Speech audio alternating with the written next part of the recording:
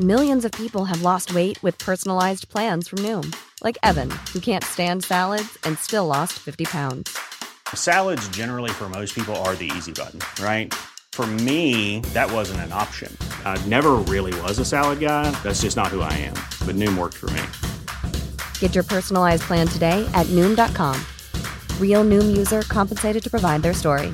In 4 weeks, the typical Noom user can expect to lose 1 to 2 pounds per week. Individual results may vary.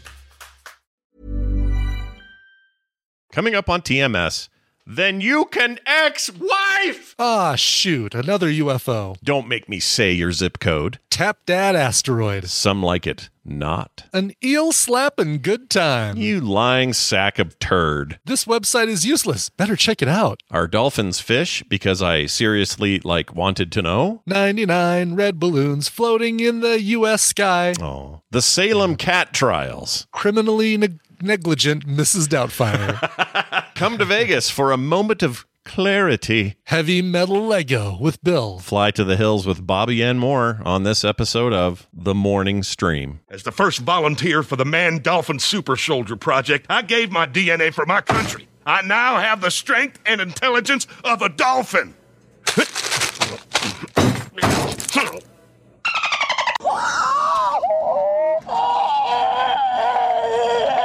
Well, pull over!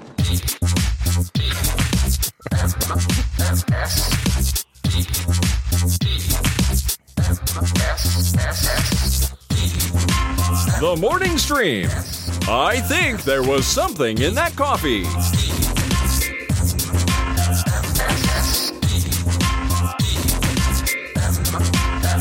Hello, everyone. Welcome to TMS. It's the morning stream for Tuesday, February 14th, 2023. I'm Scott Johnson. That's Brian Ibbett. Hello. Hi. It is. Hi. Both of those things. Verifiable facts here. Verifiable facts. A blue check mark on both of those items without paying $8. Hey, by the way, we Free. haven't talked about it. How you feel about all these UFOs getting shot down? How you feel about that? Won't somebody stand up for the UFOs? Yeah. Will someone please speak for these weird unidentified flying objects, please? Yeah. No, I feel like if there's something in the sky that we can't claim, identify, or bring down peacefully, maybe that's the problem. Maybe we should be trying to bring them down peacefully. I don't know how you do it. You need a big net, right? Like big, catch the stuff in a net, but bust the balloon. Mm-hmm. As long as we can tell that they're not, that it's not from another planet, because that'd be a bummer, right? If we come to Earth with words of peace, and we want to show you our technology and share with you the things we've learned over our vast millennia of existence in our universe. Oh no, they're shooting us. All right, bye. Yeah. And also, if you blow them up before they have their chance to show you how peaceful they are, then it's our fault. Exactly. Then what? Then what do we do? So yeah, I don't know, man. Here's what I know. Okay, I'm gonna make a shocking statement here for everybody. Okay, all right. It's not aliens. No, it never was aliens, and it never will be aliens. I've said it. All right. Oh, come on, never will be. That's a big, bold statement. Not in our lifetime. It ain't happening. I'm telling you right now. There's no way. Okay, first of all, if an alien came here, it wouldn't just be a relatively small object 30,000 feet in the air slowly moving over Canada. Okay? It'll never be that. It'll be something else. Just because. Well, because aliens always have to be humanoid shaped and our size. Okay, so possible, yes. Probable, no. Okay, right? I'll work with you on the probable. Yeah, I'm a big fan of probable versus possible. I just this idea that there is suddenly a huge influx of aliens and we should all be terrified is ridiculous. Let me tell you the place they should have done it. If you're an alien and you really want to make a splash, here's where you do it. You do it on the Super Bowl because A, it's a big open hole. All right, you got a big dome with a hole in it. It's Arizona. It's nice and clear. You're not going to have to deal with any weather stuff. This year it was, yeah. Uh-huh. Yeah, this year it was. And then it's the most watched thing on television at the moment worldwide. And aliens understand television and ratings. 100%. I know we had a president that was very focused on ratings, but are aliens? Again, aliens are going to be as again, probability versus possibility. You never know, right? The Nielsen statistics just came out. Super Bowl is the place we should make our debut. I'm just saying, if they want to make the biggest stink and really wreck us, that's where you do it. And they didn't do it. And I'm telling you, here's why I don't like UFO stuff. Same reason I don't like Bigfoot crap. Yeah. It's always some blurry off in the distance bullshit. It's never, ever anything but that. So it's, and plus those people always end up admitting they did it later on. They're always like, I was dressed in a gorilla suit. The Loch Ness Monster dude. And yeah. Now, bullcrap. That stuff has gone down considerably as phone technology or as camera technology has gotten better and more available to us on our phones and stuff. You notice how we don't get the blurry UFO shots as much anymore, and I think it's because it's too easy to disprove now with like, oh, dang it, I got a really clear picture and it's obviously a weather balloon. Yeah. It's like, oh, dang these megapixels. It's blowing my whole UFO theory. There it is. I see. Look. That will keep happening, right? The better we are at surveilling. Also, we're getting a little too good at faking things too. So it'll have the opposite effect for some people who are gullible and stupid. But here's what I think will end up happening with aliens. I'm willing to today in this economy. I'm willing to put $1,000 down that in our lifetime there will be no proof of aliens. You and I are going to die before any of that ever happens. Okay, so it's our lifetime, yours and mine, not me and you, everyone listening. Yeah, okay. Me and you. All right. You know what? I'll even put people in the audience. I'll even put that $1,000 down on my kids' lifetimes because they can handle that money after I'm gone, and that $1,000 will appreciate over time because of inflation. So it could be a couple of grand, 10 grand. I don't know what it'll be by the time we get an alien, but it's yours to have if I'm wrong. Okay, everybody. Yeah, you can have it. But see, you got to have somebody who's going to administer that bet when you die because, Scott died. Scott won the bet, but somebody needs to collect it because you're dead. Yeah, exactly. Carter, she's in the chat. You're my officiator of the $1,000 growth bond thing. You can put it in the bank, let it accrue some interest. Whatever you want to do. Keep track of everybody who took the bet, collect their PayPal or Venmo information because those will still be around. And yeah. But all these people screaming end times right now, man, I need to get off Twitter. Oh, are there people screaming end times? Oh, of course. There always is when there's stuff like this. I've launched the Twitter app to reply to somebody because I get the notifications if somebody uses my name specifically.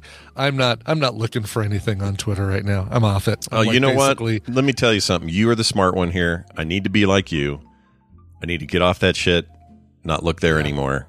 I like communicating with fans, which is primarily my use case. But once in a while, someone will say, "Did you see that Rihanna had a 5-tip upside down star pentagram on her belt, and she was wearing all red? She was of the devil. Shut up! I can't do it anymore. I'm done. Really? I can't do it anymore." Do they know who they're talking? Like when they send you stuff like that, because it's somebody who's using @Scott Johnson, right? Yeah. Who does that? Do they even know who they're talking to? Are they thinking, wow, Scott's totally going to agree with me on this because he is so totally into satanic symbology that he'll absolutely back me up. Here's what I think happens. They hear me on the show talking about it like we are now, and they just are trying to poke me. They want to mention. They want their moment. 15 minutes. Oh, that's right. Today I was supposed to satisfy everybody's degradation kink. So you're all stupid. Yeah, you're all lame. Did I get it? You're all lame. Y'all suck, and your penises are very small. I'm going to use. So what I've done I'm gonna do less of the socials and more of the down, dirty, gritty, old fashioned socials like we used to do on forums. I'm going to use Discord. Like I've never used it before. I already have in the last few days. Just get in there, talking to you guys on the ground. If one of you tells me aliens are real, well, whatever. I'll move on to the next one. Yeah, exactly. Yeah, Discord. I like the community in Discord is a really good community. It's a good place. It's less of the cesspool that all of Twitter has become. And like I said, I'll say, oh, somebody just sent me and maybe the Film Sack crew, I don't know, just as an example, a text about, I don't know, let's say just as an example, Iron Eagle making a statement that I was able to disprove, just as an example. Just an example. You're just making that one up as an example. Yeah. Yeah, I didn't see this at all. This example you're bringing. No, definitely not. I wasn't copied on that. I may have been a little snarky. I may have started my degradation kink a little early. Did that a little bit yesterday afternoon. Yeah, I saw that one and I was like, "Oh, he's a little salty today. There's a little salt coming out of Brian over there." Yeah. You know what? It's the way that it was phrased. Like, here's the thing: if you come at us and say, "Wait, guys, when he was speaking to Chappie and Chappie wasn't hearing him, wasn't it because he was listening to Chappie's tape?" Instead of, "Guys, I can't believe, like, I haven't watched this movie in 15 years, guys, and I can't believe you didn't figure out that it was from the cassette tape that Chappie was talking to him." Yeah. Ugh, it was all crying laughy face. Yeah, it was all the tone of that thing for sure. Yes, I didn't add any tone just there that wasn't already in it. No, Brian, no hyperbole. No extra tone added. No, Yes. none. He didn't make a voice or any of that.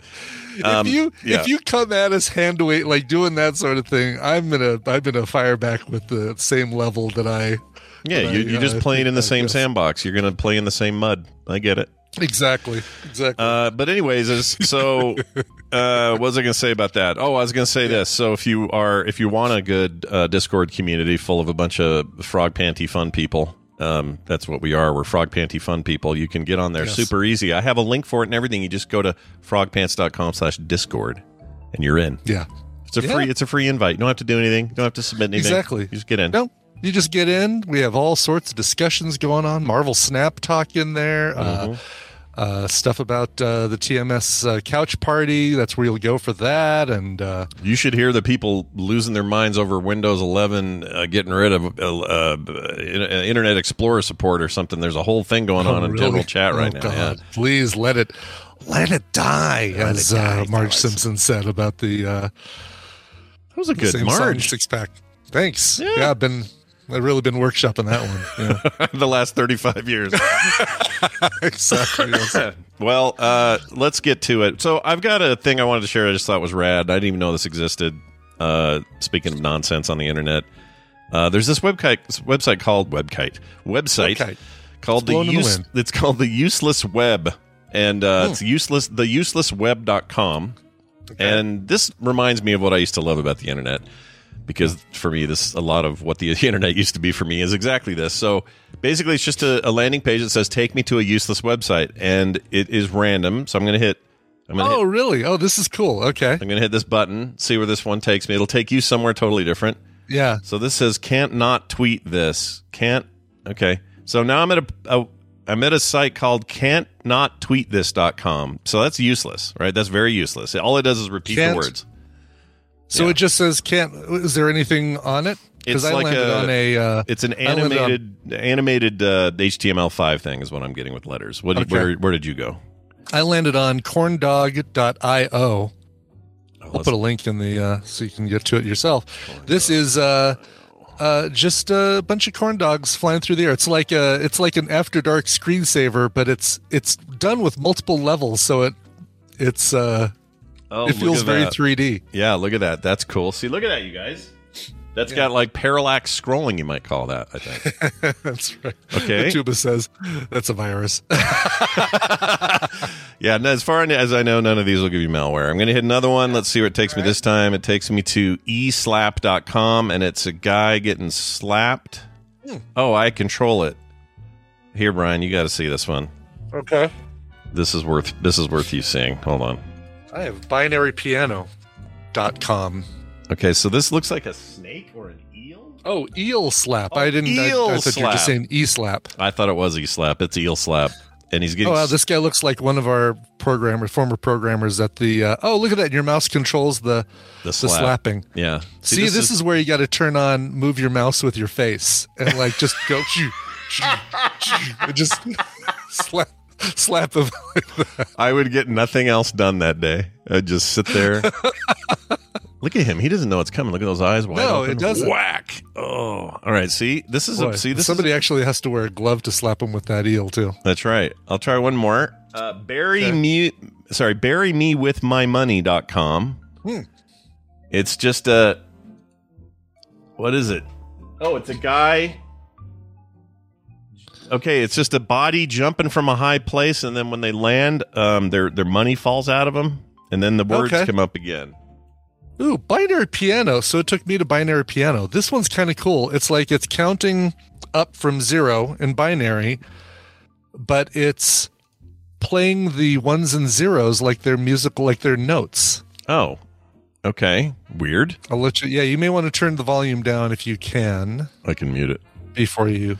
Well, it won't make any sense. I guess I want to hear it. Yeah. And if it has You do want to hear it. You just don't want it Yeah, good point. if you're going to play it through the thing. All right, I'm bringing it up. Let me Okay. hit this. Let me. Oh, I don't know if I have a way to volume it. Let's see. Well, we'll find out.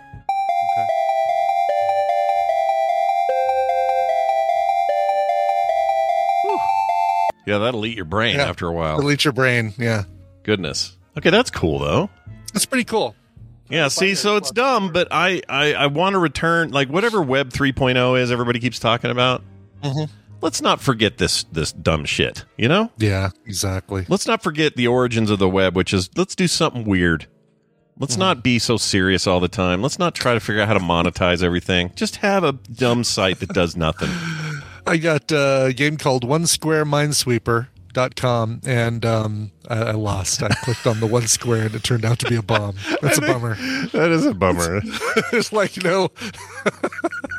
all this code written to just I think I found one you'd like. That's thefinger.com. And I'm going to send you a link so you can play with it because it requires control. Oh, look at that. That is really the finger, isn't it? Yeah, and if you use your mouse, you hover up and down. Yeah. You get a point down at the bottom. I haven't figured out. So it's just moving up, down. Because it's just up, down. Yeah, okay. Yeah, vertical. So you get a bird up top and you get a pointer at the bottom. So that's pretty cool. So take that, you a-holes. Look at that.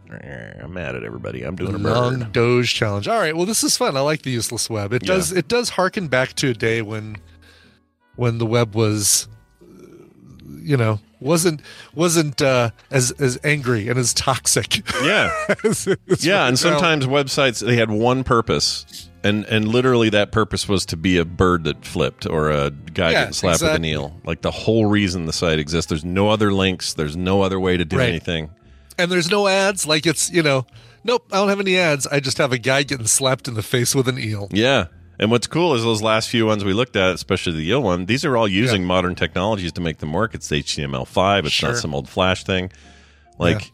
It's still what it tells me is there are still people out there that long for it. Maybe we'll have a nostalgic rebirth of what we used to have fun with, Yeah.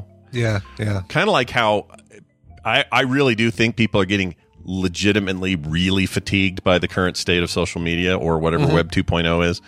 And I do think they want like a return to some things. And in a lot of ways, Discord is just straight up forums again. That's what it is. It's forums. It's private forums. We're going back to BBSs, basically, with Discord. I kind of like it. I do, too. Totally fine with that. All right. Well, Claire, that's good. She says she's not fatigued because she's not on it. She says. That's the way to do it. Let your social media just be a community of people that you already know you like, and just hang out in that community and maybe keep out of the musk-scented cesspool of Twitter. Yeah, the poo-poo. Brian, speaking of poo-poo, you got a new cat who's doing poo-poos. Yeah. Tell us about your new little kitty. Yeah, so she's a little black cat. She's about, the shelter said she's 2 years old. She seems younger than that. She's smaller. She was in a home, then was living out on the streets. I don't know how they know this, by the way, like how they know she was in a house and then living out on the streets. I guess they can tell by her behavior if she was just feral. But she's a little black cat. We've named her Salem, Massachusetts. Love it. Tina likes all these little one-word names like Lucy and this and that. I'm inspired by, we've got friends who have a cat named Dr. Funkasaurus. We've got Hammond, who's got a cat named Fish Taco, and another cat named Janice from accounting. Yeah. It's like, I like the goofy names, and this is kind of like the meet in the middle situation. It's Salem, Massachusetts, but Tina calls her Salem. I call her Salem, Massachusetts, or Salem, Mass. That's a great compromise, actually, because she's got her short, fun name, and now you've got your long, weird name. Exactly. If I'm really mad, or like if she starts chewing on cords behind my desk or something, I'm going to call her Salem, Massachusetts. Hold on, let me do it again here. Salem, Massachusetts 01765. Ah, perfect. Like she knows she's in trouble when I throw the zip code in there. Is that that's an actual zip, I assume. I think it's something like that. Because they got zeros out over there on that end of the country. They got all those orange. Yeah, exactly. Because it's all East Coast is all it moves from right to left, 0 to 9. Who's in charge of that shit? Because I got a complaint. Look, can I lodge a complaint? You can. I'm going to lodge a complaint. Where's my complaint music? Do I have that still? I mean, it's an established. Here, I'll use that today. Here's my complaint I'd like to lodge. They changed our zip code. Fine. Okay. That's fine. Right. If we're growing out here, it's a growing area. I get it. Yeah. It happens. But to this day, and this has been 7 years now since the zip changed, to this day, there's still confusion. I'll do like an order on a website, and it'll say, we're going to use this address instead. It's more accurate. And it's the old zip. And it's the old zip. Yeah, sure. So I'm like, well, which one do you want? My tax stuff gets effed up every year because some of the stuff has the new zip, some has the old zip, and the accountant's always like, yeah, they're asking for us to figure out which zip. I'm like, I don't make the rules. You told me it changed from the 9.5 to the 09. You told me that, dear city, state, whatever. Freaking quit changing it, thus ending my complaint. I think that's a very valid complaint. I don't feel, I mean, I guess I understand, right? It's you want zip codes to, if you see, if population in a zip code is increasing, you need to kind of split that zip code into two. Right. Then I guess it kind of makes sense. I haven't seen that. I don't even mind. I've never seen that happen, actually. I mean, I've seen the +4 get changed, the +4 that's added on there get changed, but right. It is weird, right? It is really weird, yeah. What is also weird is it was 84095 and it's now 84009. So it's actually a lower number. Yeah. And so I don't get any of it. Like there's some guy in an office somewhere who's just nerd. It's just basically, this number is not taken. Let's split this one into that number. Yeah. It's a huge zip code, Carter. Don't worry about it. That did not dock. I doxed a 100-mile zone. Everything's People fine. are going to be driving up and down in the entire zip code looking for Scott's house. Kate Katsumi did ask a very important question. How is Inara taking to the new addition to the house? Oh, yeah. So we got Salem on Friday, and through the whole weekend, Salem, for the life that she's led up to this point, you would think that she was starved and mistreated and to some degree being out in the streets allegedly, and then living in a small cage at the animal shelter. We gave her Tristan's old bedroom to start with, so we could close the door, not have her have to worry about interacting with Inara for the start. Let her just kind of get used to us and used to the house, and she was like, oh my gosh, this is like, I've got so much room in here. She's purring to the point where she's making noises when she purrs, like that kind of like just super happy kind of thing. Happiest cat on the planet when they do that. Yeah. Yes, for sure. And like, doing massaging with her paws kind of thing. Making dough, I think is the kneading dough, as they call it. Then we kind of open the door. We keep Inara downstairs here in the basement with me, and then we open the door and let her kind of explore the upstairs. And we can tell she's like, each addition of her world space kind of freaks her out a little bit. She's like, whoa, there's all this extra room in here? What the hell? She hunkers down, is like kind of looking around, and now she's getting used to that. So now she's doing the purring thing again. And then we kind of open up the rest of the house, kind of living room tours, still all the upstairs. She still hasn't seen the downstairs, and she'll be like, whoa, my God, there's so much shit down here. That's what she's going to say. I love that, though. I love that. It's adorable. But she's acclimating very well, and she's had some interactions with Inara, but it's mostly been, here's Inara sitting on her perch. They see each other. Inara hisses. Salem says, okay, I'm fine. I'll go the other way. It's totally cool. I didn't need to go that way. So they're respecting boundaries, it sounds like. They're respecting boundaries, yes. That's good. Yep. Well, but they're both better cats than mine combined. And Carter, you heard me. You heard me. Our cat sucks. Our cat But man, sucks. Salem is talkative. She just walks around going, meow, meow, meow. Oh, and to your point about names, it's important to note that in the pet kingdom, right, the big two, dogs and cats, dogs, you're better off with a short name the dog can get trained to. Cats don't give a shit what their name is. No. You can call them anything. You know, they're aware of their name when you use it when they're doing something wrong. You go, Salem? Right. What? Oh, okay, sorry. Yeah, sorry. Right. But it's more about tone, don't you think? Like they'll hear you getting mad and they'll be like, oh, shit. Yeah, but you do want, like, especially if you got multiple cats, you want to be able to identify, you want them to be able to know which one you're talking to. Yeah, for sure. Well, that's good. Happy new home. The rescue, I assume? Rescue little kitty? Yeah, absolute rescue from the Foothills Animal Shelter. Really nice facility, by the way. I mean, sadly, they've got a lot of cats, and so it's, they don't have tons of room in there, but man, the cats were getting adopted left and right when we went in there, so nice. It's good to see they're doing a good job. But left and right. I'll post photos, new photos and maybe a little video of her just meowing, just walking around meowing because it's cute. Put that in the Discord at frogpants.com/Discord. Will. Yeah, great idea. All right, real quick here, we got a text that Claire needs to listen to. Okay. Okay. This is about Vegas, and it's a mystery person. We'll call them a mystery texter because they didn't leave their name. They said, Dear Slots and Blackjack, I'm very sorry I can't make it to TMS Vegas this year. I was especially looking forward to meeting Claire, my next unrequited love for future ex-wife, maybe 2024. Claire, did you hear that? What do you think of that? That's not creepy at all. No, I don't think that's a Monica.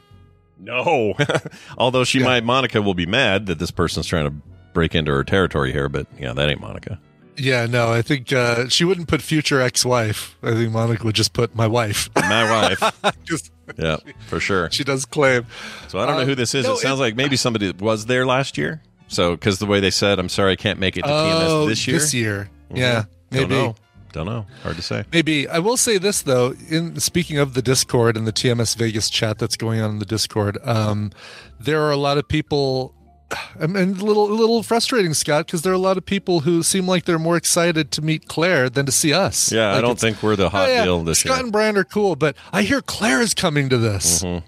It's our fault. Because we've created a monster here by bringing her up all the time and talking about her and stuff. So yeah, you and I are no longer the focus. This will now be a Claire event. That's right, exactly. No pressure, Claire. TMS Vegas with Claire, also featuring opening act Brian and Scott. Yeah.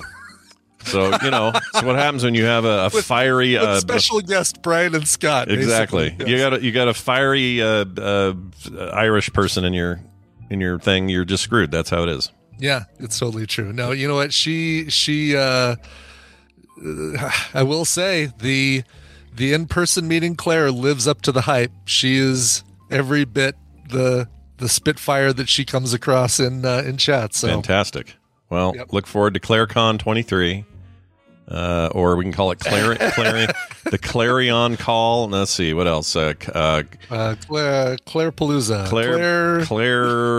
Clarity 2023. Claritin Vegas. Claritin. Ask your doctor if Claire is right for you. All right. Apparently our texter thinks so. He sure does. Anyway, thanks for the text. 801-471-0462 is where you can send those. You can also send us voicemails like we played pre-show. If you don't know what we're talking about, you should become a patron. Let's do the news right now.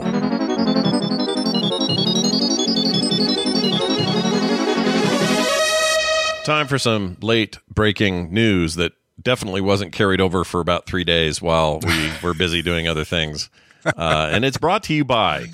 Yeah, our fellow tadpooler Ender. Check out his rad Twitch channel at twitch.tv/EnderLFG, as in looking for group. Ender LFG. And I'm hoping that he's got some Marvel chat or Marvel Snap stuff going on there, because I think he plays some of that. Oh, Fortnite, Tomb Raider. Yeah. He's a mixed. What do they call it? Variety Mixed streamer. bag. It's Yes. a variety streamer. A variety streamer. The reason. Okay, so you might say, well, that's interesting, kind of random that he's in there. Well, he didn't even know I did this. So what I'm here to tell you is, in the Discord we have this thing where it says promote yourself, and people are usually putting like a live stream link when they're going live with whatever they're doing. So they may have a game stream or something like that. And I thought, well, why don't we start giving them a little sunlight?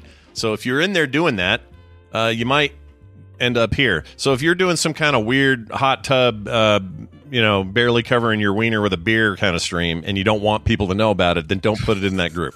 All right. Yeah. You know what? Leave out the first part. Just don't put it in that group. Yeah, don't put it in that group at all. if you're doing that. Yeah, we don't want to. We don't want to know. But for the rest of y'all, you're good, and you might get showcased here when we don't have a regular spot. All right, let's get to the news here that we've been putting off for so long. Yeah. A rare asteroid. It's good to do this on a Tuesday because Bobby will be here later. A rare asteroid may be worth 70,000 times the global economy. All right. Okay. The worth of I'm this curious. rock, the worth of this hurtling rock, 70,000 times the amount that the current global economy of Earth is worth. I guess I need to understand how. I don't understand how money works. Apparently, How does it work? where do you sell this asteroid? Well, this is how NASA is so interested. They actually are sending a spaceship to explore it. Okay. So anyway, NASA's mission to an asteroid could be worth 70 million times the global economy. It will expand. Or that's supposed to happen this year. The space agency decided back in 2017 that humankind would benefit from a closer look at 16 Psyche. No, you don't. You say the E? I didn't know that. E on this one because it's. I think it comes from the Greek or Roman psyche, Cupid's psyche. So it's like when saying his psyche is all out of whack. It's like that, right? That kind of use. Yeah. Okay. Well, anyway, the Psyche Let me mission. make sure of that because I don't want to go on. There was is it Greek? Yeah, Psyche is the Greek goddess of the soul. Oh. So often represented with butterfly wings. They should have called it something else. I don't like it. Anyway.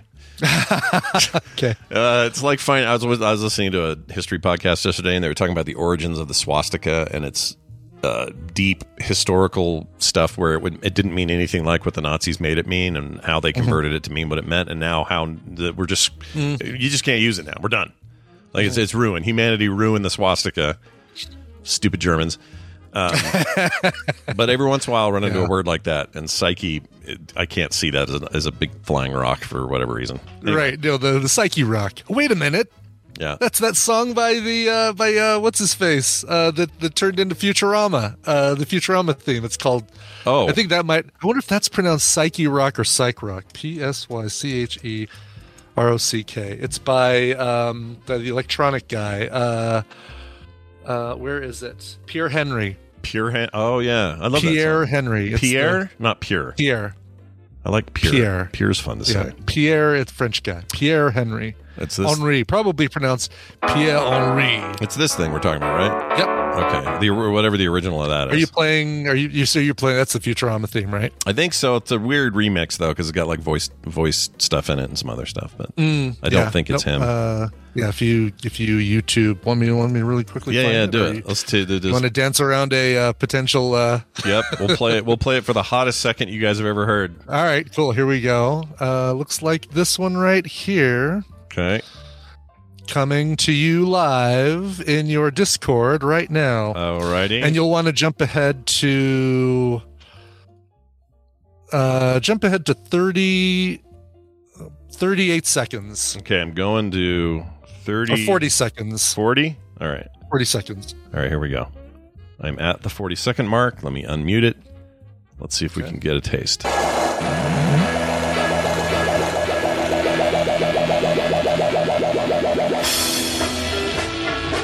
Oh, I can hear it. So did he get credit for that, or was this like a riff on that? I'm sure or do you know? Did. No, I'm sure he did. Okay. Curious about that. I love that Yeah. song. Every time I hear it, Yeah, I'll no, watch the show. it's a great one. Let's see. Composer Christopher Ting was heavily inspired by Henry's Psyche Rock when writing the theme to the popular animated cartoon show Futurama. The theme is so reminiscent of Psyche Rock that is considered a variation of the original. So Interesting. I'm sure he does get does get credit. And You definitely got it here on the morning stream just now. Yep, We got your back, buddy. Yeah. Yeah. Now, that one has a little accent over the E, so I don't know if you pronounce it Psyche Rock when you're talking about that song, but that's great now that we have a rock hurtling towards Earth, or I don't know if it's hurtling towards Earth, but it's out in space, that's called Psyche Rock. Well, this thing is called, let's see, so it was actually discovered in 1852.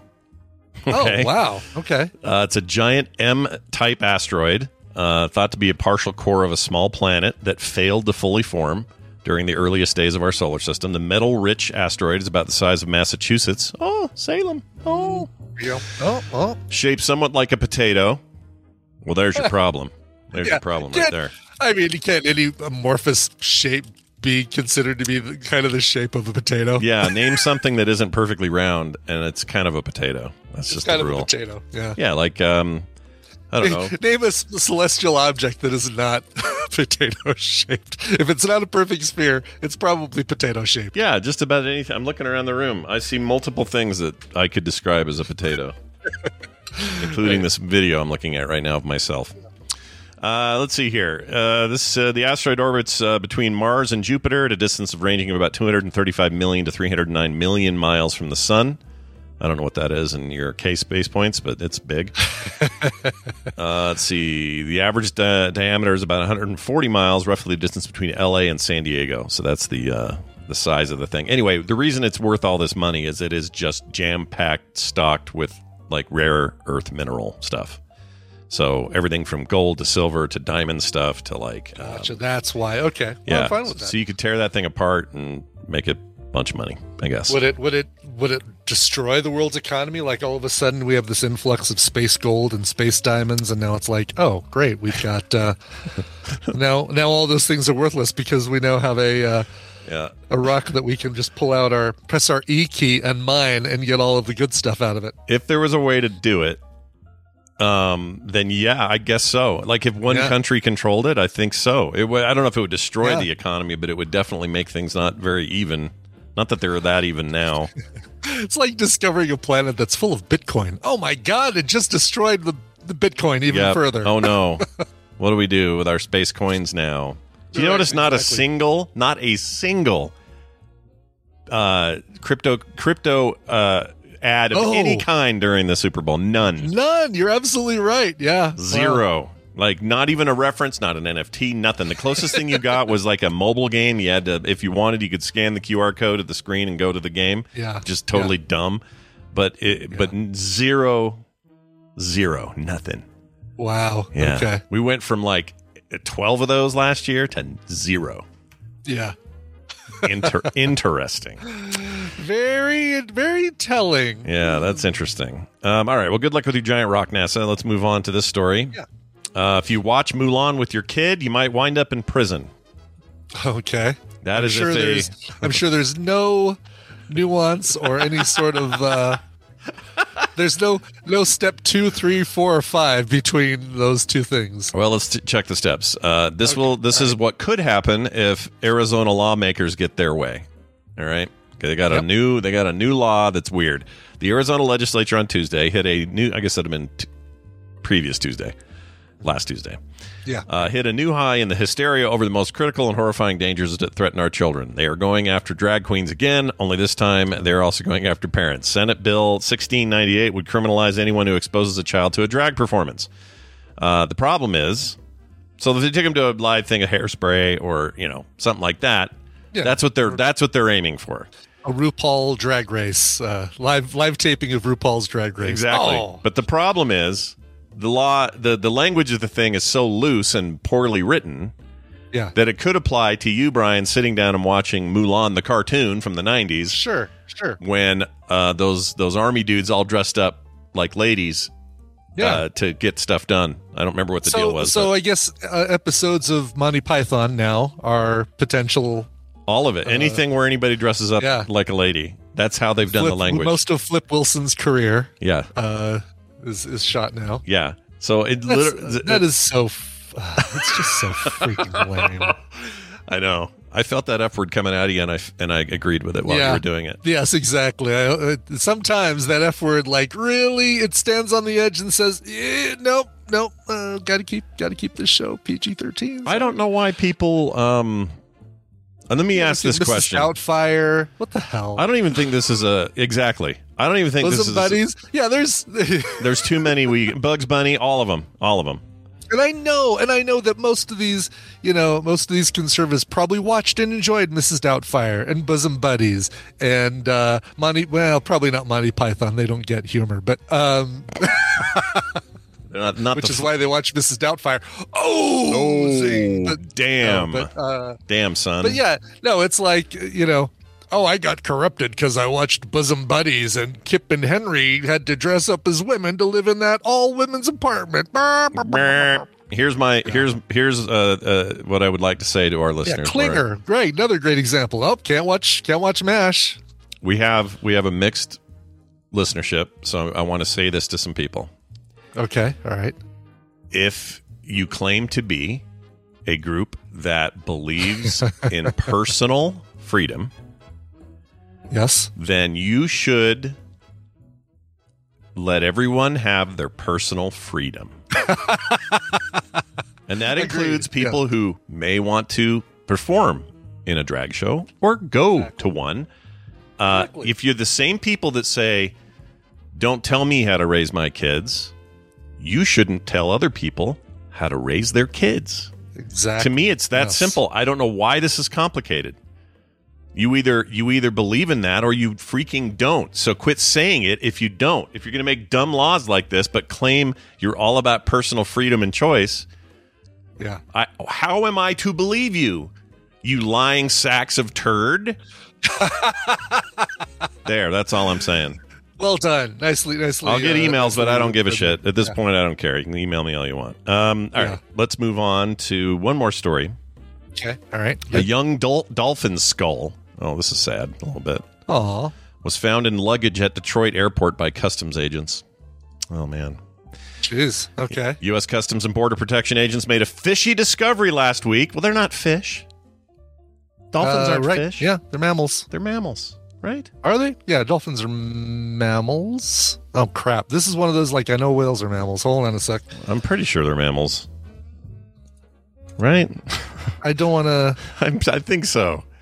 I'm almost 1,000%. Yes, they are cetaceans. They are mammals. Yes. Yeah, and they breathe air through that hole and all that. Correct. Pretty high-end zoology going on here on the show. That's right. It's Scott Johnson, marine biologist. That's right. I got my research assistant, Brian Ibbett, back there making sure they're mammals. It's fantastic. Yes. Anyway, so here's what they did. They found this thing while accompanied or unaccompanied as international baggage. They don't know why it was there. The bag had been separated by owners during transit. The agency said in a news release and underwent routine X-ray screening when it re-entered the U.S. During the screening, agricultural specialists noticed a skull-shaped object in the luggage. Officials with CBP and the U.S. Fish and Wildlife Service determined it was a skull believed to be a young dolphin's skull. According to the CBP, animal parts or products, including skulls, are subject to import and export restrictions, prohibitions, permits, or certificates. Importing or exporting marine mammals is prohibited. Were they on hand? Were they at the TSA going, oh, hold on a second, that looks a little funny there, and I'm a marine biologist? I wonder if they've got somebody at the airport, just one person who's with Border Patrol or Fish and Wildlife or whatever, or if they had to say, no, you got to wait here while we call these people in. Probably the latter. I can't imagine that they have enough staff to do all the other things they need to do, Border Patrol and Department of Fish and Wildlife to actually have somebody stationed at each. Oh, Mac Addict says they do. They actually do have somebody from. Well, Border Patrol, I guess, doesn't make sense. You'd have to have one at each international airport. But Fish and Wildlife, I would think you'd have to call in. Mac Addict, I need a citation. Give me a citation. I can't. We can't live in a world where one chatter goes, they do, and we have to believe it. You got to provide me with some proof there, buddy. Right. Yes. Let's see your proof. Anyway, so they they don't know where it came from or why it's in there, but now, all right. So I understand. I mean, I guess importing or exporting marine animals is prohibited. But it's like, what about if you bring, one of those dried starfish? I guess it's not a mammal, so never mind. That's just a, what is that? What are those? Those are not crustaceans, or are they? I don't know what you call those. Because they're like crabs. Exoskeletons. Yeah, but starfish don't have exoskeletons. They're mollusk, says the chat. Mollusk. Maybe mollusks, yeah. Is a mollusk it's a category? Not a yeah. Okay. Yeah, and so like that's why sand dollars and starfish, dried up starfish and stuff like that are okay, but any part. So what is it? There's no other parts of a whale like whalebone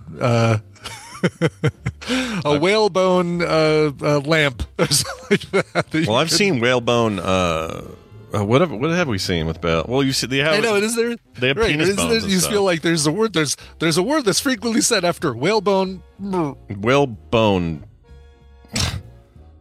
What is that we're trying to say? Yeah, it's a thing. I don't know. Scrimshaw, says the chap. What the hell does that mean? Corset? Whalebone corset? Corset? Maybe. Huh. Is it a corset? Old dresses used? Okay, yeah, a lot of people are saying corset. It's a whalebone corset. Really?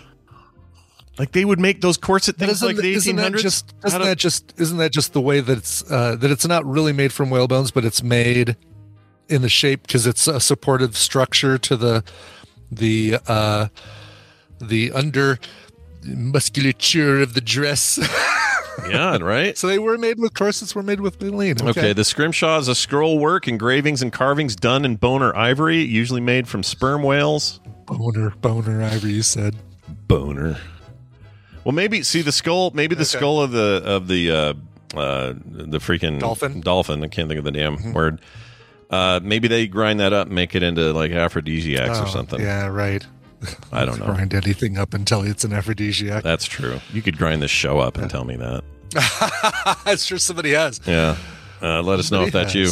All right. Yeah. That'll do it for your news day. We are going to take a break. When we come back, Bill will be here. We actually got a call for Bill, which we'll play when he gets here. We also have a call for Bobby we'll play when he gets here.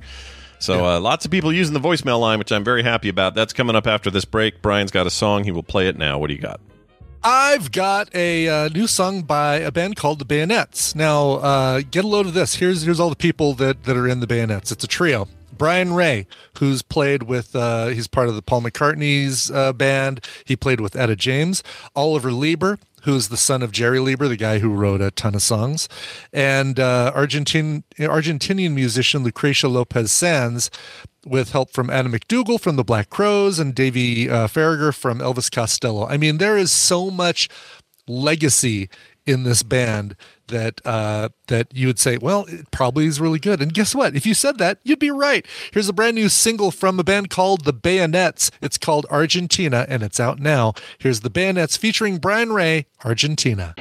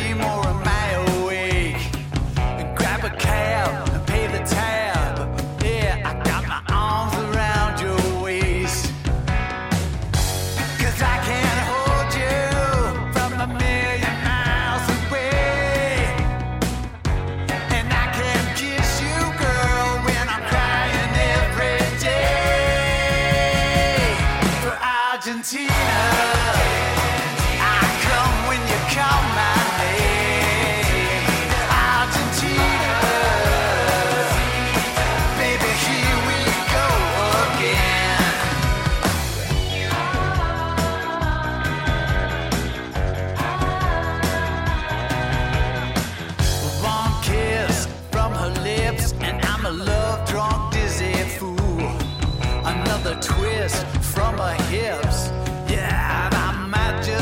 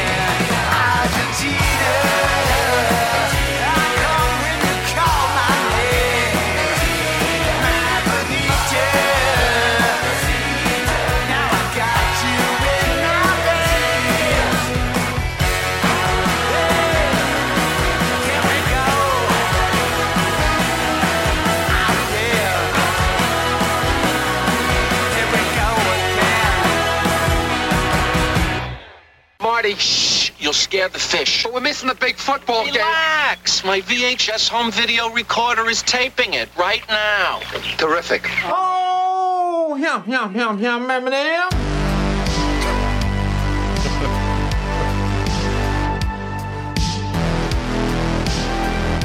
The morning stream. I have to go shopping. We're running out of everything. Cat food, fish food, ant spray, and rat poison.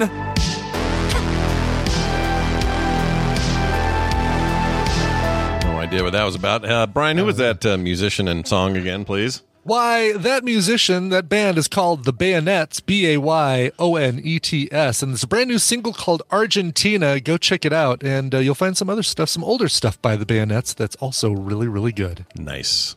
Does this make you want to, this right here? Oh, yeah, remember them? Make you want to go watch Oh Brother Art Thou? It does. It does. It does. I'm I'm not a fop. I don't want fop. I'm a Dapper Dan man. I love that movie so much, but I always forget. I forget how many Coen Brothers movies that I can't think of his name all of a sudden. Bill Dauterive from King of the Hill. The guy, him who just did the voice. What's his name? Yeah. Stephen Root. Jeez. Stephen Root. Jeez Louise. I was like, David Koechner? No, Stephen Root. Yes. Right. I always forget how many those movies he's in. He's in a lot of Coen Brothers movies, and I rewatched No Country for Old Men, and man, does he get a shotgun to a rough place in that movie. Does he really? Oh, man. Yeah. What's his name? Gets him pretty bad. Sugar. Anton Sugar. Sugar? What the hell, Sugar? Sugar. I'm being chased by a man named Sugar. Anyway, that's going to do it for that little break there. Let's do now the bringing on of Bill, or of Dan. Okay. Bill, yeah. All right. I always forget the difference between Bobby and Bill, but Bill's easy to remember because his name is Bill. Let's see here. His name is Bill. Bill. Speaking of Bill Dauterive, our little intro here. Your bat cave's open there, Bill. It's Bill. You know him as Bill Duran. That's his real name, his full name. But you also might know him as Jim Beard on Twitter. He's the guy who runs this Punished Props business up there in the Pacific Northwest. Has a rad YouTube channel about it. Comes on the show and talks about making stuff. And hopefully today you'll be as inspired as we often are with Bill here. Hi, Bill. Welcome back. Hello, good morning. Happy to be here. Guten Morgen. Good morning. Yeah. Good to have you. Very nice to have you. What? Oh, you know what? I want to play this call for you first. You want to hear something real quick? Okay. So this is about Legos and your whole conversation about cleaning them and stuff.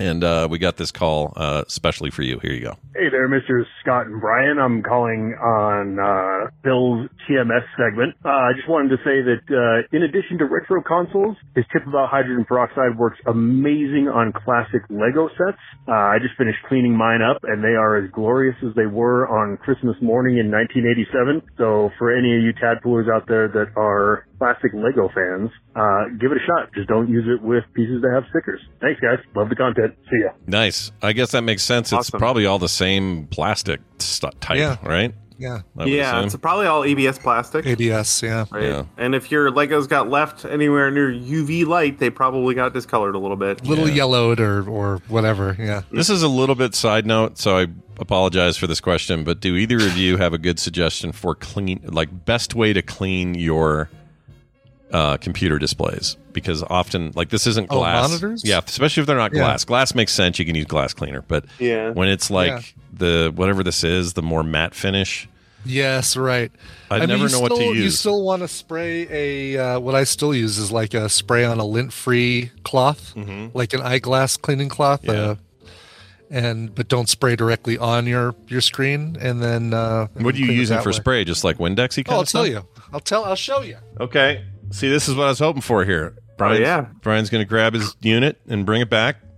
Yeah, I don't know what it's called, but I have some kind of spray that's specifically designed for monitors. I'm always afraid. This is EVO Premium Screen Cleaner Spray is what I use. EVO Screen Cleaner. All right. EVO Screen Cleaner. And I use this because with the gig where I'm cleaning machines, both digitally and physically, this is what I use on the screens for all of them. And it's very...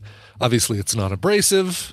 Yeah, and you're using that soft glasses style thing. Soft glasses thing. And then actually I have a dust-free that's more like a terry cloth. So I'll actually do...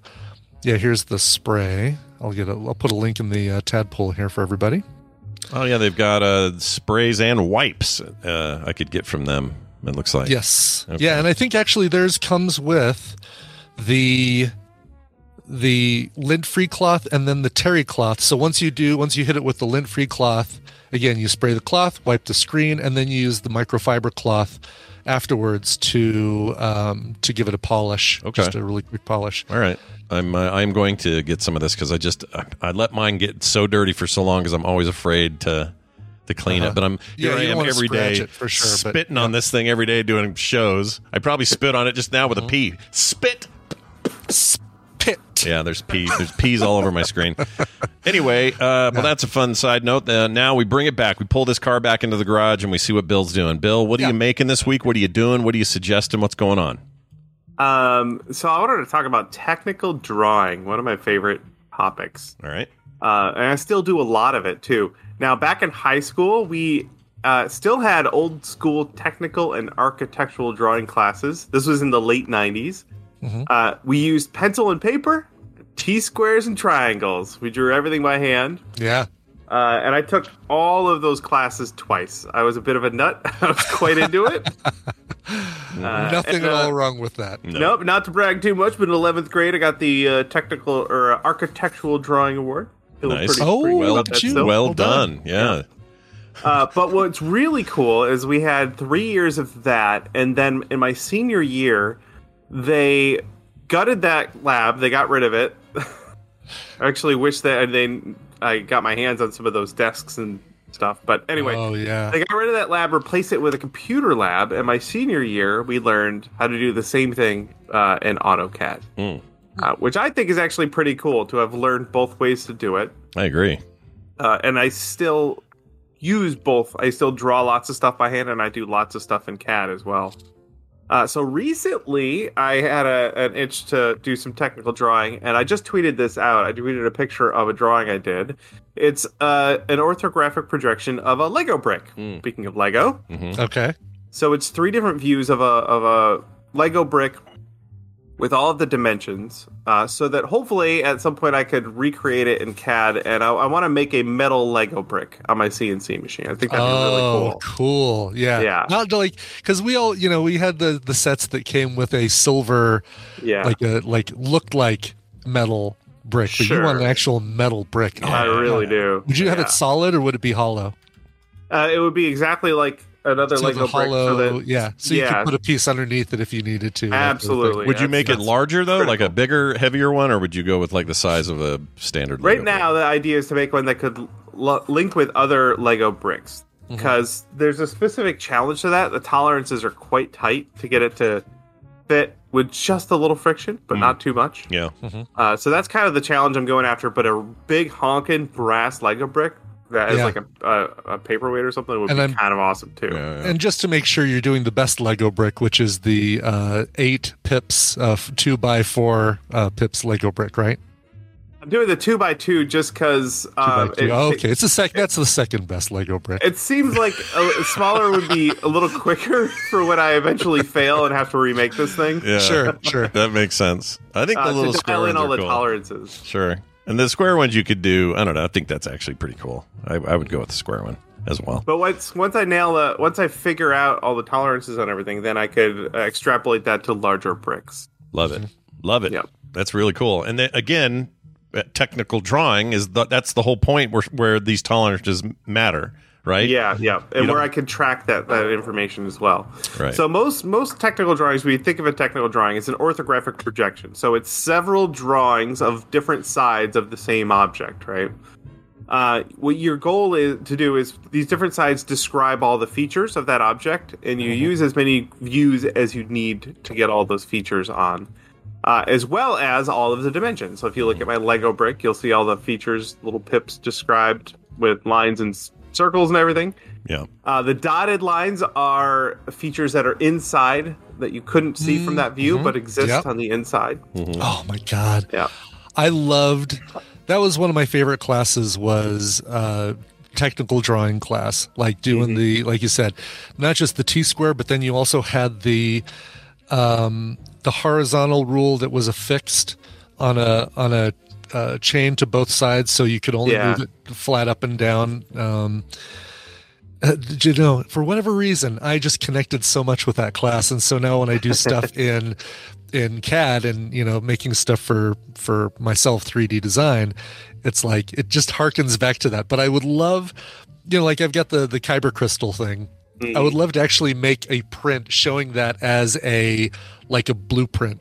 Oh yeah, Oh, that's cool. I love blueprints as art. I want more blueprints hanging up on my walls. Yes. Yeah, those are cool. Why are they so cool?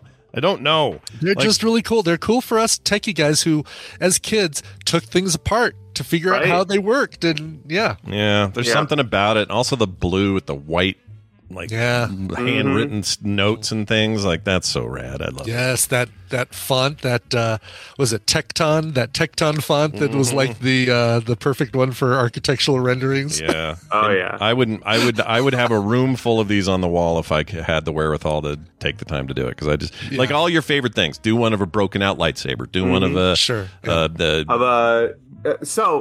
whatever. How about like a Game Boy? How cool would that be? Oh, a Mattel awesome. Was it Mattel? A Kenner Millennium Falcon. Yeah. Yes. Yeah. Any of that stuff. Oh my gosh. Or a Game Gear. Yeah, Game Gear. On this. Yes. And I love I like blown out stuff where it's like all the pieces are like exploded. Is the word I'm looking an for. exploded view. Those are my favorite. That. Yeah, so cool. Actually, when I was making the Blade Runner revolver, I found an exploded view of a real Bulldog revolver, which is what was used in the original prop. And that one drawing pretty much gave me everything I needed to know about the mechanics of that thing, which was really cool. Yeah, that's awesome. So the idea with this technical drawing is that I could hand it to a fabricator, and that drawing will have everything they need to remake that part. You're communicating something to another person. So nowadays, I don't hand my drawings to other people, but I do still do lots of technical drawings for myself. So if I'm designing something for like if I'm designing some shop furniture, or especially if I'm making anything on my lathe, I'll do a little drawing ahead of time, and it doesn't have to be with straight lines or anything. Most of my technical drawings are freehand in my notebook, just to describe the features and dimensions of something. And then, while I'm making it, again, especially on the lathe, I have an image I can reference before I do something permanent and stupid. So constantly refer back to this drawing, double check my work before I ruin my part. Sure. Yeah. So. But it can happen. You gotta be careful. But if you're doing metal stuff, it just feels like the stakes are higher. Right? Yeah, right. Yeah. It's like I can't just melt this down again, or I can't just. I mean, I guess you could in the right circumstances, but it just feels like you don't. Really, you don't. Cut that piece off. You throw it in the box of shame, and then you start over. Yep. And then like 10 years later, you just happen to be looking in the box of shame, and you relive it all over again. Yeah. Oh yeah. Yeah. The pain I don't comes know. back. I keep that box. Some of it. I mean, do you keep your too many or a lot of your mistakes, or what do you do? No, I throw away a lot of stuff. Although with metal bar stock, a lot of times the leftovers from a mistake are still useful for another smaller part. So I have a box of scrap metal that I keep because it's still useful. That makes sense. Yeah. About it. Yeah. So I recommend anyone giving this a try. A fun exercise we did in high school was to take an object from your house, something you own, and do a 3-view drawing of it. Maybe challenge yourself. Maybe draw something a little more tough than an iPhone. Find something with more features. But find something small in your house and try and do a drawing of it. It's fun. I sat down for an hour and drew that Lego brick, and I had a great time. So even if you don't have it's like a lot of art, like sometimes it's good just not to have a point, Sometimes, like we were just talking about this weird web stuff, Brian, earlier. Sometimes you just want to do it for the sake of doing it. And it's like scratch an itch. Yep. How you and I, Scott, always talk about like wanting to have things that are outrageously large versions of small things, or outrageously small versions of large things. Yeah. Yes. Love it. Yeah. Well, I love that stuff. I don't know what it is. Just have it on my desk to say, look at this giant 2x4 Lego brick that I've 3D printed for zero reason whatsoever. Yeah. Marvel at how large it is. Yeah. Yes, compared exactly. to a normal one. You want to get my attention? All you have to do is make a giant telephone or a huge pencil or a little tiny. It doesn't even matter. Like what? Oh my God! How cool would it be to have like a Palm Trio that's like, the size of a the size of a small TV? Yeah, like something. a big one, a big device that we think of as small normally, or the opposite. Like Brian sent me this. Let me tell you what's cool. Tempest is cool by itself. Tempest is rad. Yeah. Tempest arcade game, even cooler if you have the arcade game. You know what's cooler than all of that? A little tiny 1/16th model of it. No, I'd argue having a full-size Tempest is slightly cooler than having. Well, listen, Mr. Fancy Boy, we know. No, but you know what I mean. Like, I want to make a tiny arcade. That's my if I have a goal about fabricating anything, it's to make just a little mock arcade with the shitty carpet and the coin machines and a freaking basketball hoop thing where you get the tickets. I want to do all that. I'll never do Adam it. 12 says 3/4 scale. No, this is not the arcade 1-up version. Adam 12. This is the full-size arcade Tempest in my basement here. Yeah, he might be talking about a little one. I don't know, but he might. No, he's I mean, that's the arcade 1-up is the 3/4 scale. No, this is the original. This one still has cigarette burns in the corner from where somebody set their cigarette in the wrong place on it and melted a little bit of the panel. Only way to have an arcade machine. Like there's a little bit of space for quarters in the top panel, so you can call next game and that sort of thing. So jealous of that thing. That's awesome. Yeah. Yeah, exactly. No, I'm not disparaging you. This is not part of my degradation kink, Adam 12. This no. Is, plus he just want to correct you and say, oh no. Plus he asked nicely. That's the difference. Yes, he did exactly. Yeah, this is the part of the exchange you have to pay attention to. How did you ask, and how did Brian answer? See. Speaking of which, I think we did talk a little bit about this when we were talking about animatronics a couple of weeks ago, Bill. But that company New Wave Toys that makes all of these 1/6 arcade machines and even has a 1/6 change machine that's a USB power bank and stuff like that, also has now a Zoltar. The machine that Tom Hanks wishes he was big, or I guess the little kid wishes he was Tom Hanks with. You still see those in Vegas once in a while, and they're awesome. I don't have a lot of nostalgia for one because I don't think I ever saw one in real life when I was a kid. But the big references about is all I have. That's all I have. And that's what it is for me too. It's like, oh yeah, I love that in big, but I never went to the boardwalk on the seaside in New Jersey and put a quarter into one of those. But it does come out with little cards that give you your fortune too. They've got little miniature fortunes. Rebel Scum New Wave Toys is the company that makes all of these really cool 1/6 They even have token machines, and it's like a USB charger as well, or something. Is that the deal? That's the one that's the USB power bank, and it's got a little red-on air light on it too. It's really really did cool. you just bring that one up? Did you just talk about that's all right. Shit. It's totally fine. Dang it. I just take issue with their recent Missile Command because they've got a screen that's like bulbous to make it look like the old style CRT, and if you have any light in the room that you're playing Missile Command on, you get a reflection. You get a light reflection on it, so you have to be playing it near a pitch black room to enjoy the Missile Command. Lame. Yeah. I don't know why they do that. That should be standard, not to be glary. Exactly. But anyway, sorry, Bill. Back to Bill. Giant Legos. Yeah. Metal Legos. Yeah. So that's cool. So how soon till we get to see your handiwork on that thing? I'm not sure. This won't be a video or anything. This is just a wild creative hair I had. Yeah. Let's see what's nothing wrong with that. Nothing wrong with that. Well, I love this kind of stuff, and always love what you bring to the show. You always bring something a little extra. I'm sure today's no different. So what do you got there, man? I've got a fun video from the folks over at Nerd Forge. They make all sorts of really neat stuff.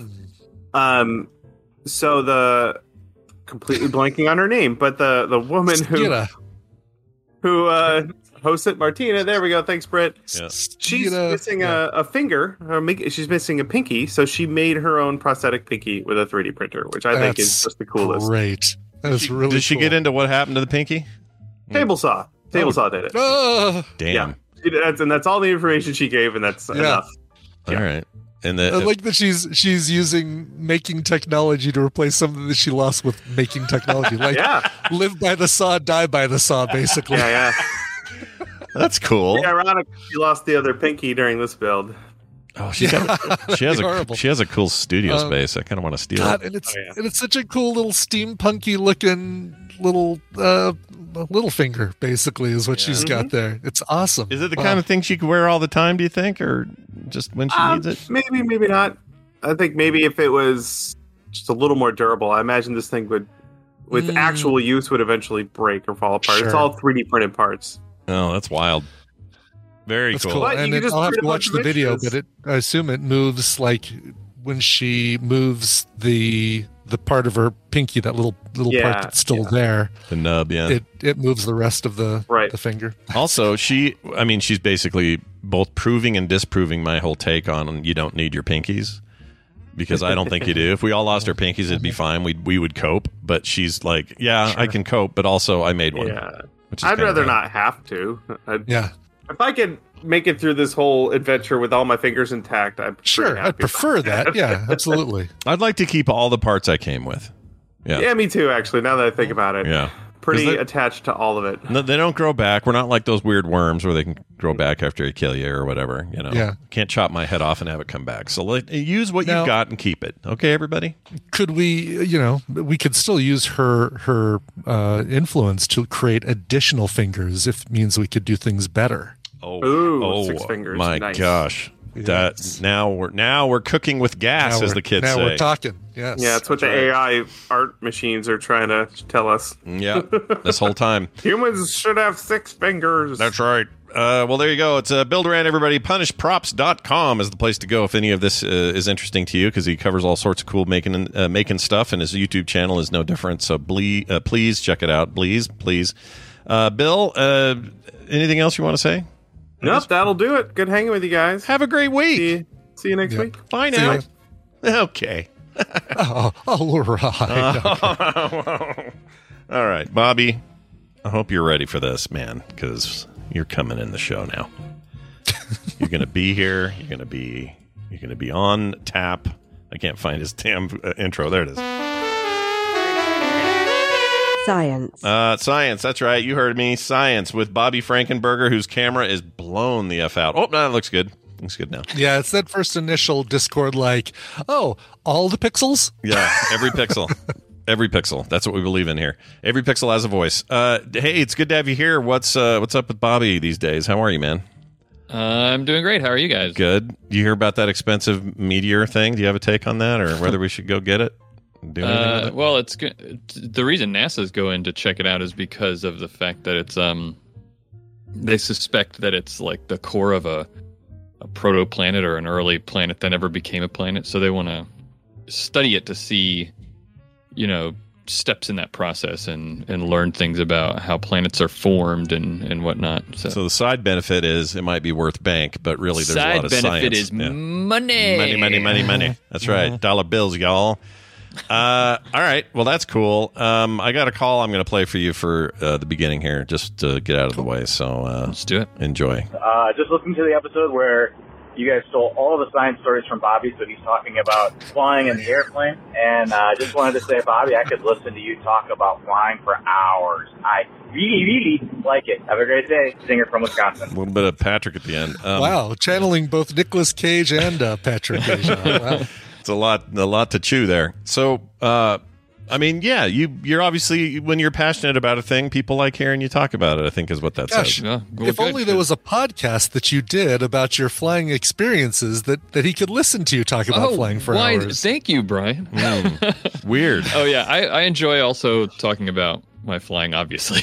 Yeah. So it's nice that people like it. But yeah, I do actually, on a not regular basis, there's no schedule to me doing it, but I do have a little diary podcast that I do called Diary of a Student Pilot. You can just search for that. It's there's a handful of episodes out because I just started it a couple months ago, but I'm actually about to put another one on there. But if you like hearing me talk about flying, I get on there and sort of chronicle my flying. It is lessons. Fascinating. Yeah, I do like hearing about it, and not just about here's what I did today. It's also Yeah, I'm struggling because I had a really bad flight day today, and I don't know where to go from this. And what do I, what's my next? Yeah, that was a recent one, and because it started as like a way for me to keep up with friends and family with like letting them know how things are going. But also, I thought, what if someone stumbles on this who's going through or thinking about flying lessons themselves for private pilots? And same thing I'm doing. And when I looked for those sorts of things from the perspective of someone going through it, it doesn't exist. At least not in the way that I was looking for. So what's your take on the Iron Eagle method of listening to bad 80s metal music while you're flying? Does it help you? Does it hinder? Is it a good thing? I actually heard a story on a aviation podcast I do listen to of some flight instructor who was doing every 2 years as a pilot you have to go, as a private pilot you have to go through a process of getting with a flight instructor, and basically they have to sign off to say you're still okay to fly. You have to take like another, it's not as intense as a test, and it's not with an examiner, but it's with a flight instructor, and it's sort of like refreshing your skills and everything. And so this flight instructor was sitting with a guy who insisted that he flew best when he was listening to like Iron Maiden or something like that. Really? Wow. Okay. I'm trying to think, how would that make me feel, Iron Maiden in the sky? I'd need something more like, I don't know, what would motivate me? Iron Maiden's appropriate, though, because that guy, the what's his face, Joe Elliott, is a pilot. Oh, is he? I didn't know that. I'm trying to think, what would I listen to in a plane to get me motivated? I can't think of anything that I would really jam to. Like Beastie Boys, Miss American because all I can think of is the cover of License to Ill with the crash plane on the front. Yeah. It's like folded into itself or whatever. That thing crashed real hard. It's not good. Foo Fighters? Bruce from Iron Maiden. Joe Elliott's from Def Leppard. Yes, thank you for the correction. Oh, Bruce Dickinson then. Okay. Bruce Dickinson, yes. Nice. Well, run for the hills, as he would say. Right. Or fly to the hills. Fly to the hills. Well, excellent. Yes. Bobby, let's fly by night. Let's fly by night.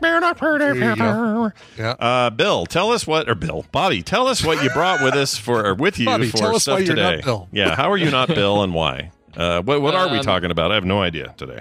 We're going to talk about kids. We have kids. We all have kids. Mm-hmm. Yeah. Yep. Sure. So let's talk about kids and their brains. Let's do it. So kids tend to be pretty attached to their mothers, right? Mm-hmm. Certainly for the first 9 months. Yeah. They're right up in longer, it. Yep. And sometimes longer, depending on how you plan to feed them. But yeah, kids tend to be pretty attached to. They seem to have like a different kind of bond, I think, with their mothers, and I don't think that that's just because of the typically who is at home raising them. Because I am a stay-at-home dad. My wife is the one who works. Mm-hmm. And they still, our kids still have a different sort of bond with their mom. Mm-hmm.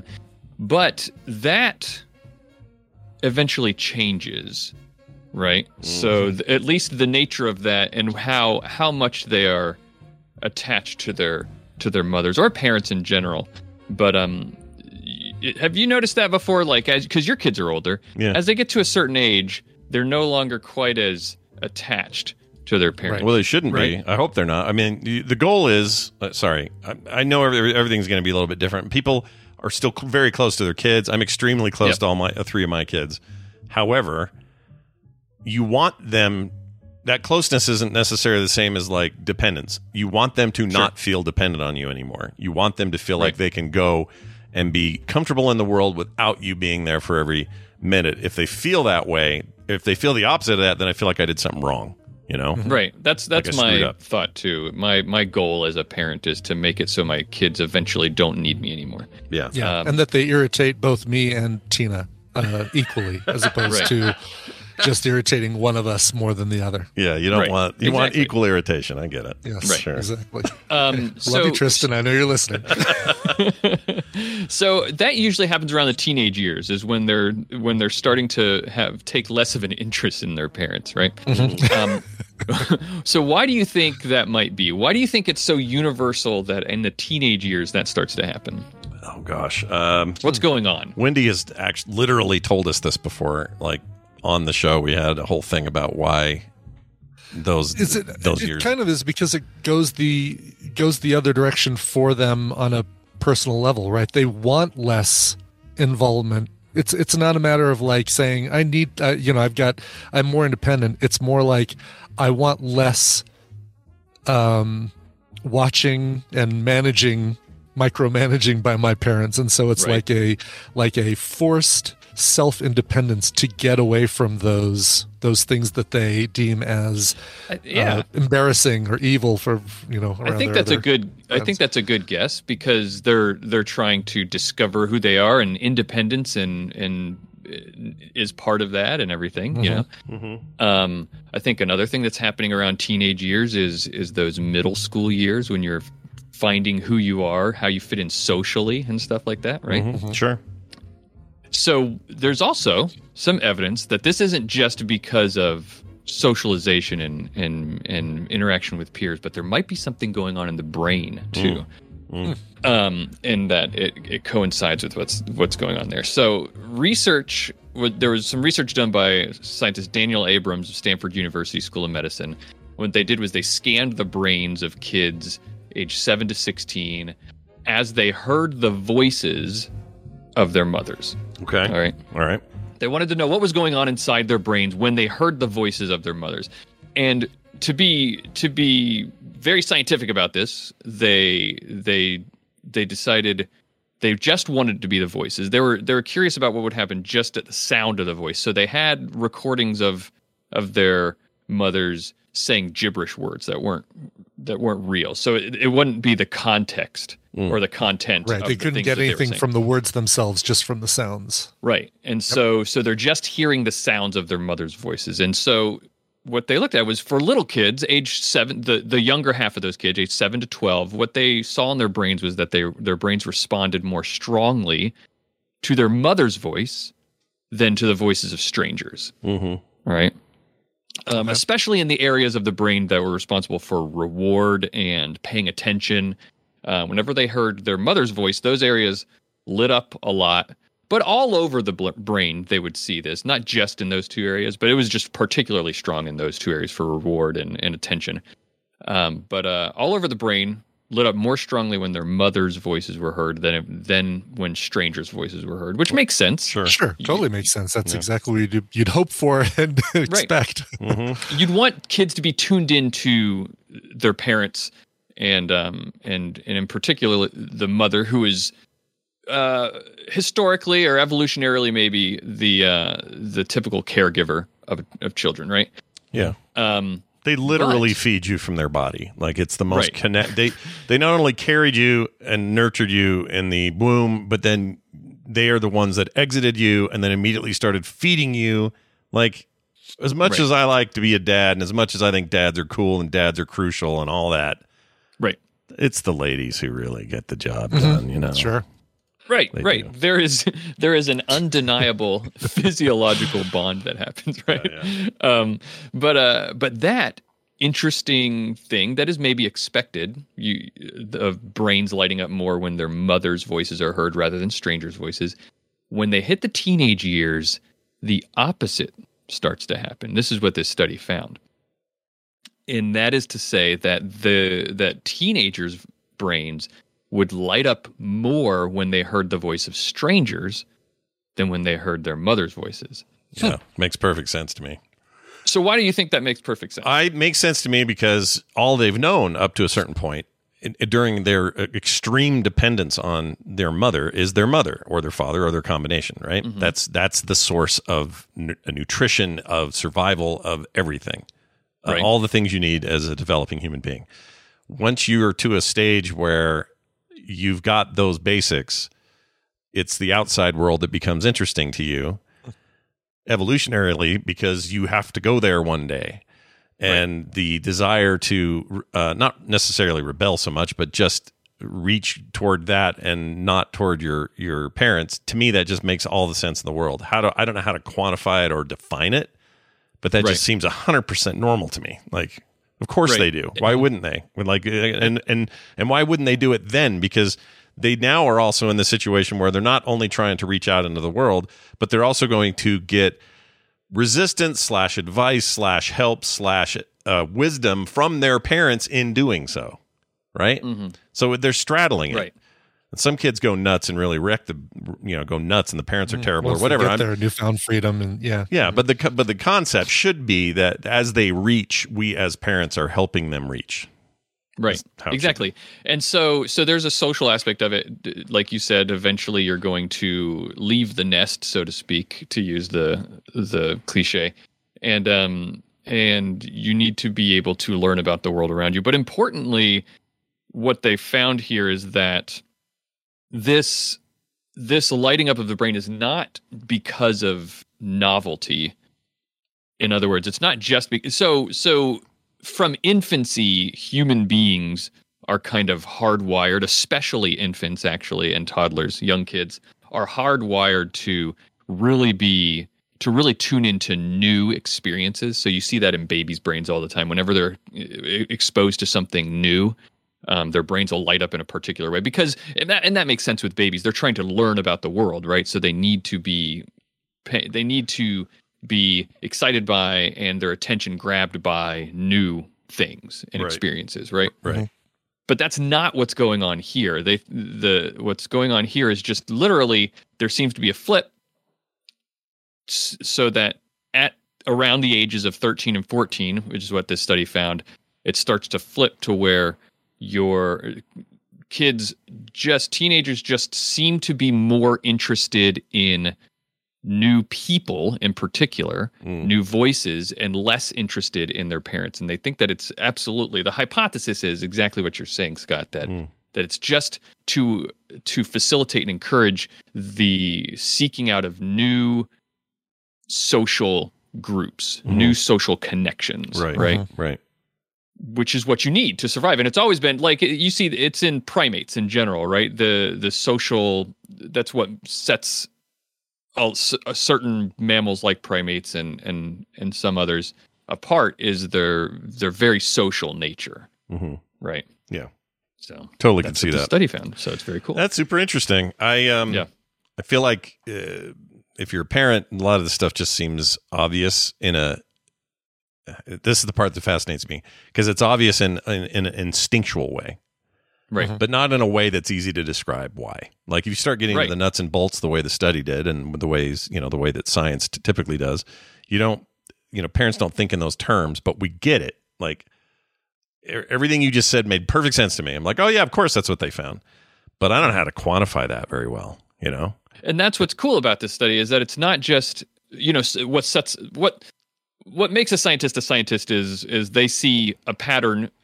Like all teenagers seem to start wanting to or being more interested in other people than their parents. They see a pattern and they don't just like take it for granted. They start to ask why. What's going on here, right? Mm-hmm. Is there something that we can discover about this? And so they looked into it, and it's not just, it just appears that it's not just the way our society is structured, and the way that we teach kids. It's also somehow actually hardwired into the brain somewhere that this is happening. Yeah.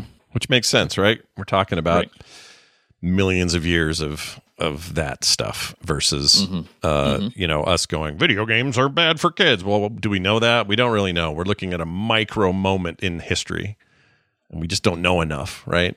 Actually, I guess we're starting to learn some of that, but I don't know. There's the cosmic long-term shit, and then there's the little weeny things we get all worked up about.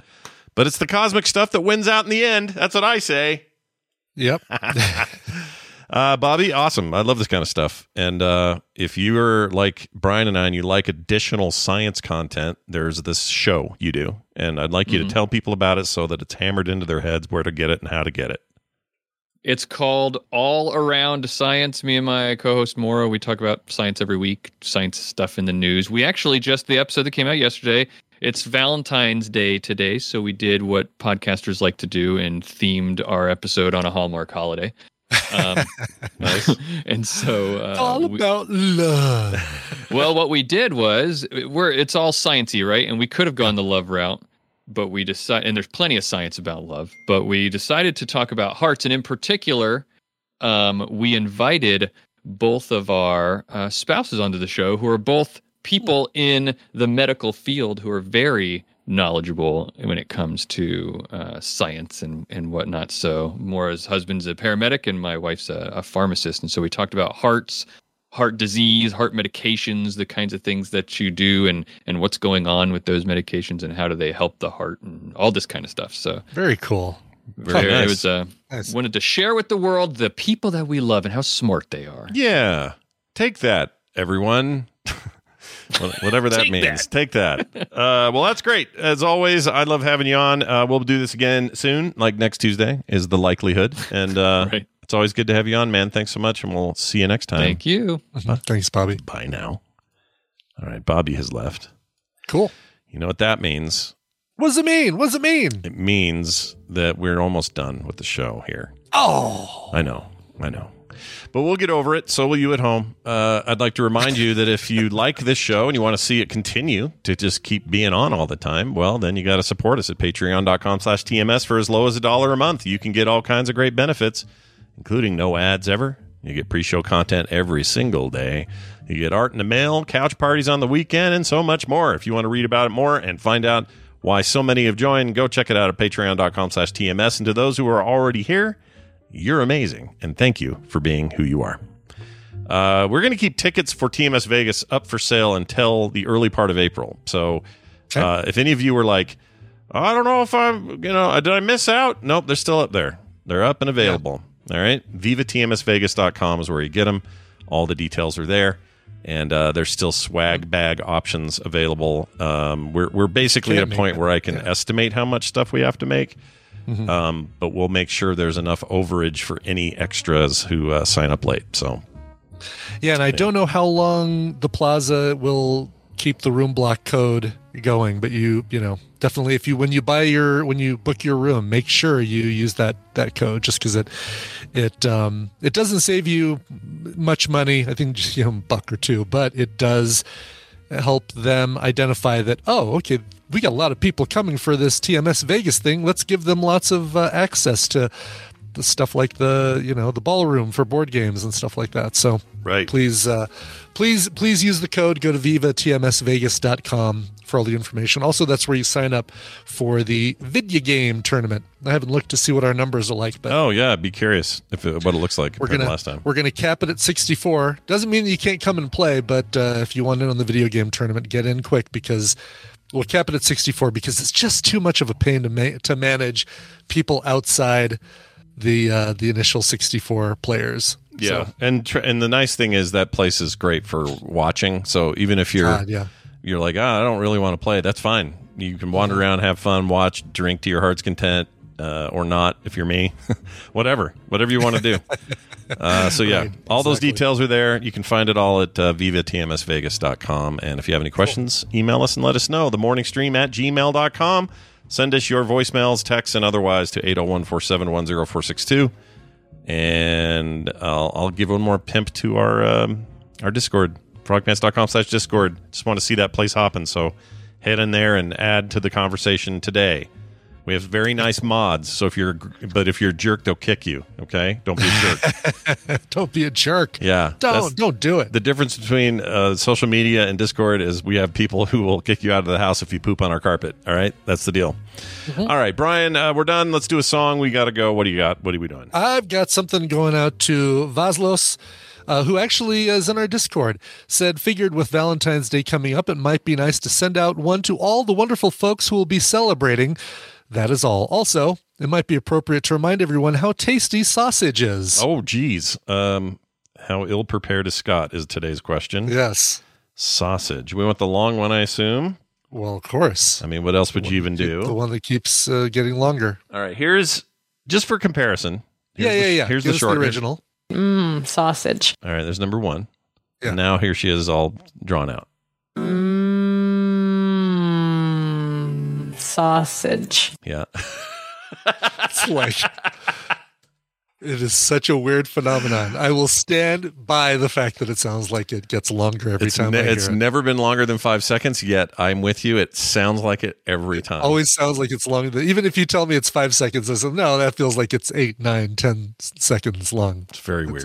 It's a long sausage. Yeah. All right. So going out to Vazlos, he wanted to hear Rock Sugar and their cover of Shook Me All Night Long, You Shook Me All Night Long by AC/DC, mixed with Madonna's Like a Prayer. It's called Shook Me Like a Prayer, and that is exactly what Rock Sugar does. They create these heavy metal songs that are amalgamations of other heavy metal songs mixed with pop songs. It's great. They have 2 albums out, and this is from the first album, which is called Reimaginator. But seriously, both albums are fantastic. Here is Rock Sugar and their cover of a couple songs mashed into Shook Me Like a Prayer.